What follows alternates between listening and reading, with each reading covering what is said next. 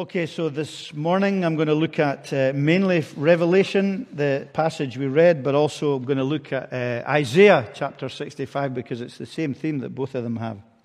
There's a few interesting things that I read or heard this week or thought about,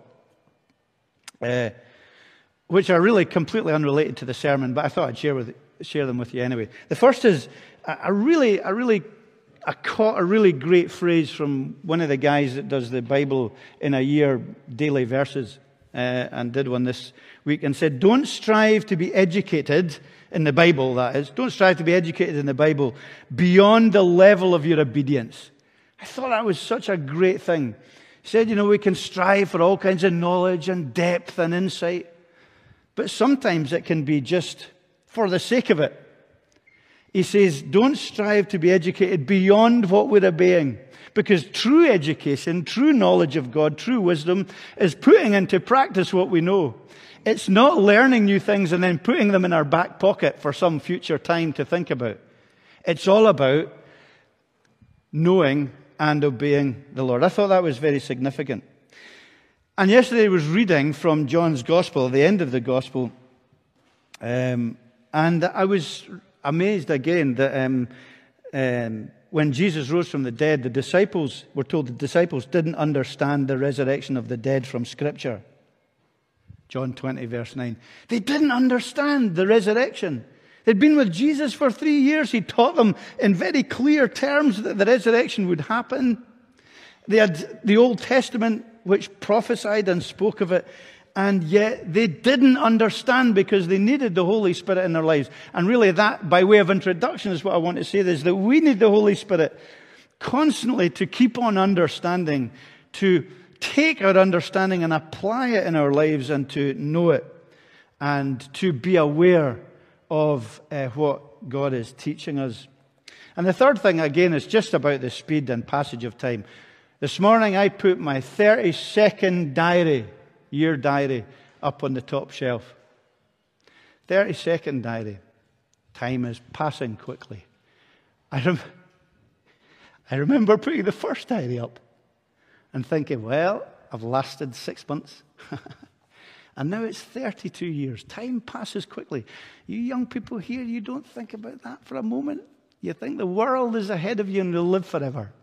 But we're getting older by the day. And it's hard to believe that there's 32 worths of diary up there and not much in them. But in Christ, we recognize and we know that His job is rescue and realignment of our lives, don't we? And it's always good to be returning to the Lord and enthroning the Lord in our lives, recognizing His nature and His character. And worship is what we do, not just this hour here, although that is precious in itself, but our lives as worship. Everything we give and everything we are, we give to Him, and we refocus our lives to Him on the new year. We resolve anew, I think. We all do it, whether we keep that or not. Usually as sinners saved by grace, we have one step forward, a couple of steps back, then a few steps forward again. But it's good always, isn't it, to be refreshed and renewed and encouraged as we live in the shadows, as we live in the shadowlands. That C.S. Lewis film was on this week, and it was good just to dip into that again, the shadowlands, reminding us of what is yet to come. So there's this brilliant hope, isn't there, and an amazing perspective that should always touch us in our lives and in our worship. We should always, not just have the perspective of a new year, but we should always have this perspective, I think, of eternity. And worship should speak into that. And actually, not just our lives, but I think our times together, our worship together on the Lord's Day, when we come as a community with a focused desire to worship God, that should really point us towards heaven. I hope it does. I wonder sometimes about our worship, what it does, whether it changes anything in our lives. But it should, I hope. It should point us towards heaven.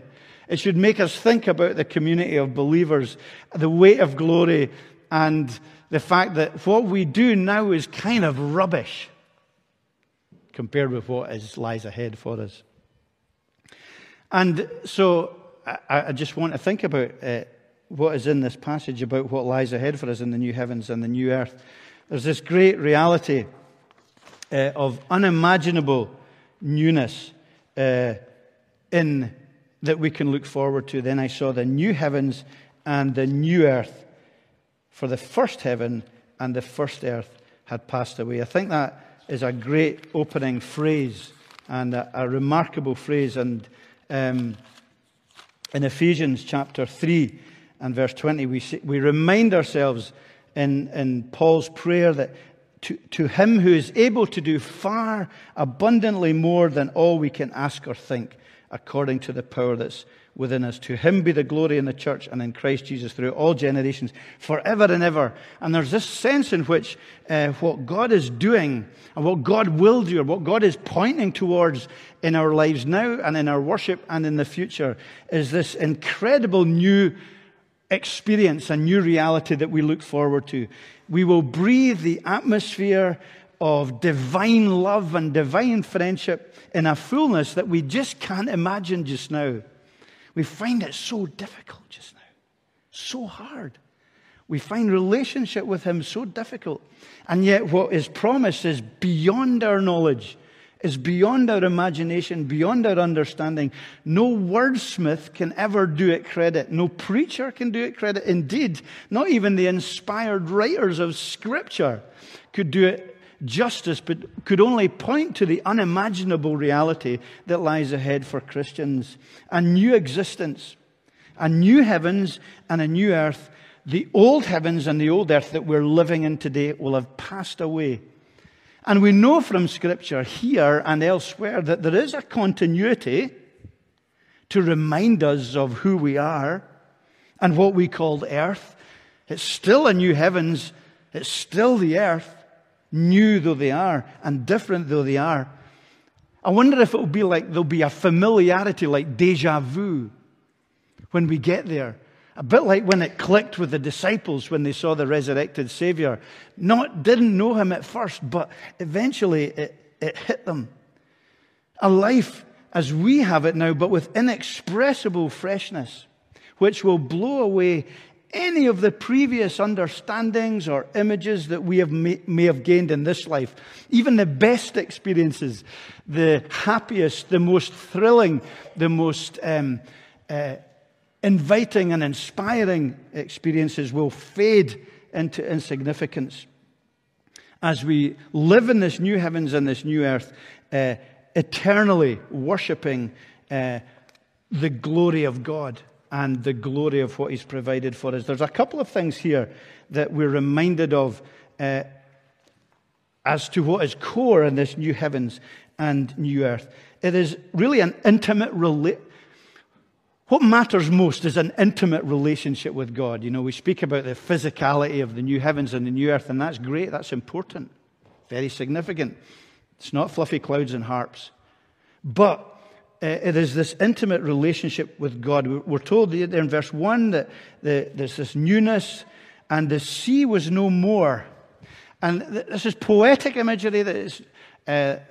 a lot of fishermen, a lot of sailors are very saddened by when they read this, but I don't think it speaks earlier on in Revelation of the Sea of Glass. So it's pictorial language, because the sea, when it says there's no more sea, it reminds us of what sea was to the readers of the Bible, and particularly the Jewish people who were afraid of the sea and who thought the sea spoke of separation and division, which of course it does.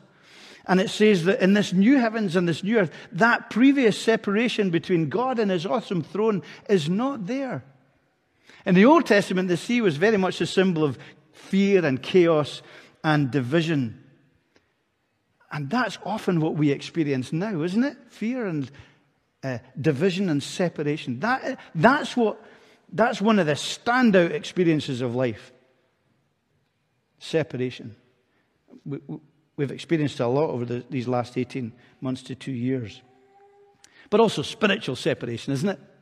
We find ourselves struggling with God, drawing away from God, distant from God, not understanding God. And so here we have this barrier of sea is gone. It's gone forever. Between God and his people, there's this amazing introduction to a a relationship of holy and reverential love that we can't really imagine at the moment. It will be so good.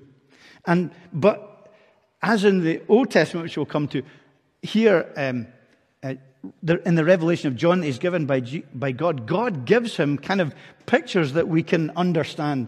So he gives us intimate pictures. The first is of a bride and groom on their wedding day, really, which he says, "And I heard a loud voice from the throne saying, 'Behold, the dwelling place of God is with man. He will dwell with them and be with his people, and God himself will be with them as their God.'" And it's bouncing back into the kind of vows that are taken on that day, that vows of being together, that vows of being close, that vows of exclusivity and faithfulness together in a human relationship. And he says that's just the very beginnings of a picture of what I mean. Trying to take what might be the very best experience of relationship in life and saying it's nothing, absolutely nothing compared to what lies ahead in the intimacy and the fulfillment of the relationship with God. And whether you're married or single or are in a great marriage or a terrible marriage, all of it will fade into insignificance as we look forward to a different, fuller, fulfilling, energizing, rewarding, intimate, emotional, relational, compatible relationship beyond our wildest dreams in God. It is almost impossible to imagine in this life when we think about our lives now and the physicality of our lives and the human relationships, and that we can gain something so much greater in our relationship with God, which seems hard at the moment.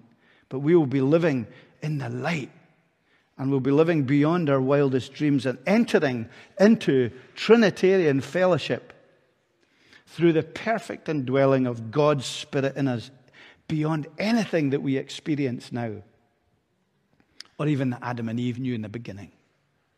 It is a greater, stronger, better, more glorious relationship. So we've got that image of the bride adorned for her husband. But we also have another intimate image that is given to us here of wiping away every tear.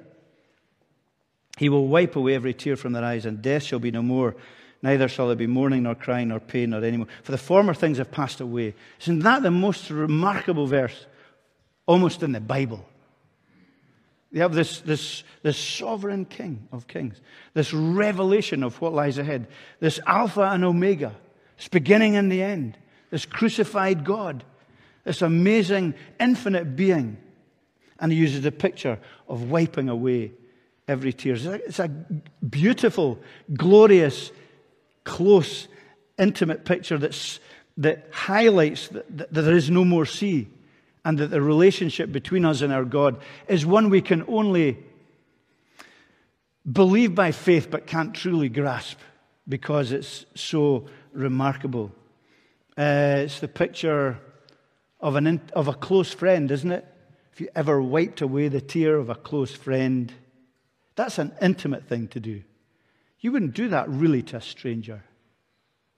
It's a parental thing to do. You remember, all of us remember, our mums or dads doing that, don't we? We remember that healing swipe of the tear being wiped away. We remember these things. That's an intimate act. It's a close act. It's an act that says, it's okay. Things are different now. I'm here. And we will be in the light where he has wiped away all the darkness. No night, no shadows. And the image there is almost like he's wiping away all the things he goes on to list. You know, he wipes away death and mourning and crying and pain. We can't begin to imagine that. We can't imagine a life without these things. We can't imagine a day without these things. All the things that makes your life and mine tough as we enter into 2022. All the things you long for not to experience. All the things that aren't on your wish list or your bucket list or your New Year resolution. All of these things, he says, the sadness, the pain, illness, the tears of guilt, the loss of loved ones, decrepitude, death, separations, endings, isolations, all that tarnishes and spoils and blocks even the best of days. And when there's a best of days that's completely shadow-free, there's still the night, isn't there? And he says all that will be gone. All the blockers, all the spoilers, all the things that cause us not to worship and make worship so difficult for us will be gone. All the barriers gone. You can't imagine that, can you? I can't imagine it. I can't imagine a day free of these things. And yet this is what we're told is trustworthy and true. Trustworthy and true. John was to write these things down. God says to him, write them down so that St. Columba's will hear that on January the 1st, 2022. They need to hear it. They need to be encouraged. They need to be built. Write it down. Write it down for the original hearers. Write it down for all the people through history. Write it down. So he's got this great picture of wiping away tears. And as part of that is as part of that intimate relationship with God, which we see and we acknowledge in this passage, but it's part of being a community together, not just me and God. It's just that intimate, just me and God. But it's me and God in a community of believers as part of a worshipping, serving society, New Jerusalem. And I saw the new heavens and the new earth, and then it goes on to speak about the New Jerusalem, the city of God. Again, just speaking of the redeemed, speaking of the people of God there, biblical imagery of all of us together, all of us together, replete together in heavenly worship, involving the kind of experiences that are beyond our understanding. And that's the glory of what we believe. And that's why community is so important. It's because we are saved to be a community, and we work out grace in community, and we welcome unbelievers into community, into this New Jerusalem as they will accept Jesus by faith. And that's our longing, and that's our desire, and that's why it's so important. And it's all impossible. It's why we pray. It's why we come together. It's why we don't grumble and complain or seek forgiveness when we do, because we're all sinners saved by grace, and yet we're all working towards this great society that we will enjoy forever. And I want to go back, if I may, for a few minutes to Isaiah 65, which I think in Old Testament imagery, as it's revealed to an Old Testament people, speaks more about this kind of community that is part of the new heavens and the new earth. It's a heavenly society that we're looking forward to. We're not going to be in heaven, as I said before, kind of as some inactive, sort of passive worship of something. We're not going to be cross-legged like Buddhas on clouds plucking on harps. It's not that kind of reality that we look forward to. It's something much more tangible, something much more real. And it will be worshipful, loving service of God. I think there will be within the new heavens and the new earth, there will be strong relationships. We've got this picture, and it's quite a contentious picture, I have to say, in some circles, which talks in verse 20 of Isaiah 65, "No more shall there be an infant who lives but a few days, or an old man who does not fill out his days. For the young man shall die 100 years old, and the sinner 100 years old shall be accursed." What does that mean? What's that speaking about? Is it saying that people die in heaven, that the young children grow old and the old people die? But that can't be the case, surely. No, because it's a metaphor, or it's an image, and it's in an Old Testament poetical form. We know that, Isaiah in Isaiah 25 verse 8 says that death is swallowed up forever. And we know from the rest of Scripture that there's no death in glory. There's no death in the new heavens and the new earth. There's no getting old. There's no dying young. But what it's taking earthly pictures that we understand and saying in this new... And even eternal life wasn't that clearly defined in many places in the Old Testament. It unfolds, as it were. It's a progressive revelation in Scripture. But it's the idea of permanence. It's the idea that it would be outrageous, for a baby to die young or an old man to die before 100. It's just this whole idea that life goes on, that all the tragedies of this life, of lives being taken early, of people, say, dying before their time. How often do we hear that? They died before their time. Dying before they were old. Not seeing old age. All of these things will not be a part of it. Death will not be a part of it. Sin will not be a part of it. It's just using the pictures that would be understood by people that in this new heavens and this new earth will be great relationships that are permanent. No jealousies, no immaturity, no rivalry. Ageless perfection. Innocence. And a kind of permanent childhood as part of the family of the living God. Childlike, not childish. We worship in that relationship of being together, whatever that looks like. And it's beyond our understanding, isn't it? Because it's not going to just be in these strong relationships, but I think it's also going to be in somehow in building homes. Isaiah 65 verse 21 says that they shall build houses and inhabit them, they shall plant vineyards and eat their fruit. Whatever that is envisaging, it's talking about, isn't it? It's talking about a place that we'll belong, a place where we'll be at a home, a place where we will work to enjoy, and there'll be no thorns and thistles and nothing from the old creation to destroy that for us. It'll be society and community securely working together in our heavenly home, no coveting or stealing, worshipping God as the provider and the enabler. Building homes, strong relationships, fruitful labor. We shall eat their fruit. They shall not build and another inhabit. They shall not plant and another eat.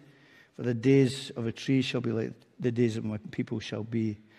All of that curse that makes going to work tomorrow, maybe not tomorrow, Monday, or the following week, if you're fortunate enough to have another week off, idle slobs, then that's going to be a great thing. You're not going to dread working. It's not going to be unfruitful. Nobody is going to take a claim for what you have done. There'll be this tremendous sharing and blessing and freedom and joy, fulfilling beyond what Adam and Eve were entrusted with in stewarding the earth. Beyond that, in relationship with God. And it will be done, I believe, in harmony with nature. The wolf and the lion and the lamb shall graze together. The lion shall eat straw like the fox. The curse will be no more, whatever that means. We have a dog worshipping with us today, and maybe there'll be dogs in glory. Not the same dogs, maybe, because they don't have souls. But there may be new dogs in heaven. There may be new animals. There will be a new creation and sweet cooperation between the ground and all living creatures that has been lost since the curse of Genesis chapter 3. Harmony, pleasurable work, no tension, no abuse, no waste, nothing but joy in our relationship with the material world. So we remind ourselves today of that intimate relationship with God that we find hard to grasp now, that you may feel this morning as cold as ice spiritually. You may feel God is 1,000,000 miles away from you. It doesn't change anything in terms of who He is and His promises to you as a believer and His willingness to always be there with arms open to you. And it will not always be like that, either in this world or in the world to come, as you keep turning to Him and keep looking back to Him. And our worship together, please pray about it. Pray before you come. Pray during it. Pray after it. Ask God to apply the word and the singing and the praise and the prayers and all that we do into our lives, remembering that we are in a community project together in worship, seeking, can you believe it, to be a little bit of heaven in a world of shadows. That's what we strive to be, not just in our public worship, but in our lives, our community lives together, a little bit of loving God perfectly and loving one another perfectly, however hard and challenging that is. We've got the Holy Spirit to enable us. And just to conclude with, something that you should never do, and any preachers here will know this, is introduce a new point in their conclusion. But I'm going to anyway. Is that there's a symphony of praise in all of our lives as Christians, and particularly in the life that we are going to enjoy in heaven. In Revelation 19, verse 6, I heard what seemed to be the voice of a great multitude, like the roar of many waters, like the sound of mighty peals of thunder, crying out, Hallelujah, for the Lord our God, the Almighty reigns. Let us rejoice and exult and give him the glory, for the marriage of the Lamb has come and the bride has made herself ready. That's great, isn't it? That is the theme of our lives, is this symphony of praise together, both as we sing, but also as we live our lives. And I just can't imagine what it will be like on that day. Thunderous, sweet cacophony and chorus of the redeemed. We'll add our voice to it. Our wee trembling, quiet voice will be added to that amazing cacophony of sound. A multitude that no one can number. You know, if you've ever been to a great concert, or a 60, 70, 80, 100,000 people football match, or whatever it might be, it can be awe-inspiring noise, even just that tiny number. But millions upon millions upon millions praising, be out of this world, if we can use that phrase. So our worship is we seek to reflect that. The praise, those who lead the praise, as we sing, even with masks. And one day the masks will have gone. No masks in glory. In our conversation, in our discipleship, in our mission, in our lives, may we reflect a little bit of heaven. And that is really significant, I think, moving into 2022, which is the world we live in, and the world you live in particularly, is confused, it's dark, it's foundationless.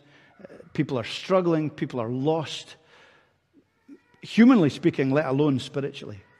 And what an opportunity we have to rise above our circumstances and share with them Jesus Christ and reflect the hope that we have in him. Let's pray and think about that. Heavenly Father, remind us of who you are. Remind us of your great glory. It's so difficult to even put into words what Scripture teaches about heaven, because it seems so beyond our ability to imagine. But help us to grasp it by faith, by the gift of faith that you promise, to live in the power of your Spirit, to love in a way that is radically Christ-like, very different from what our natural human sin-stained love is like.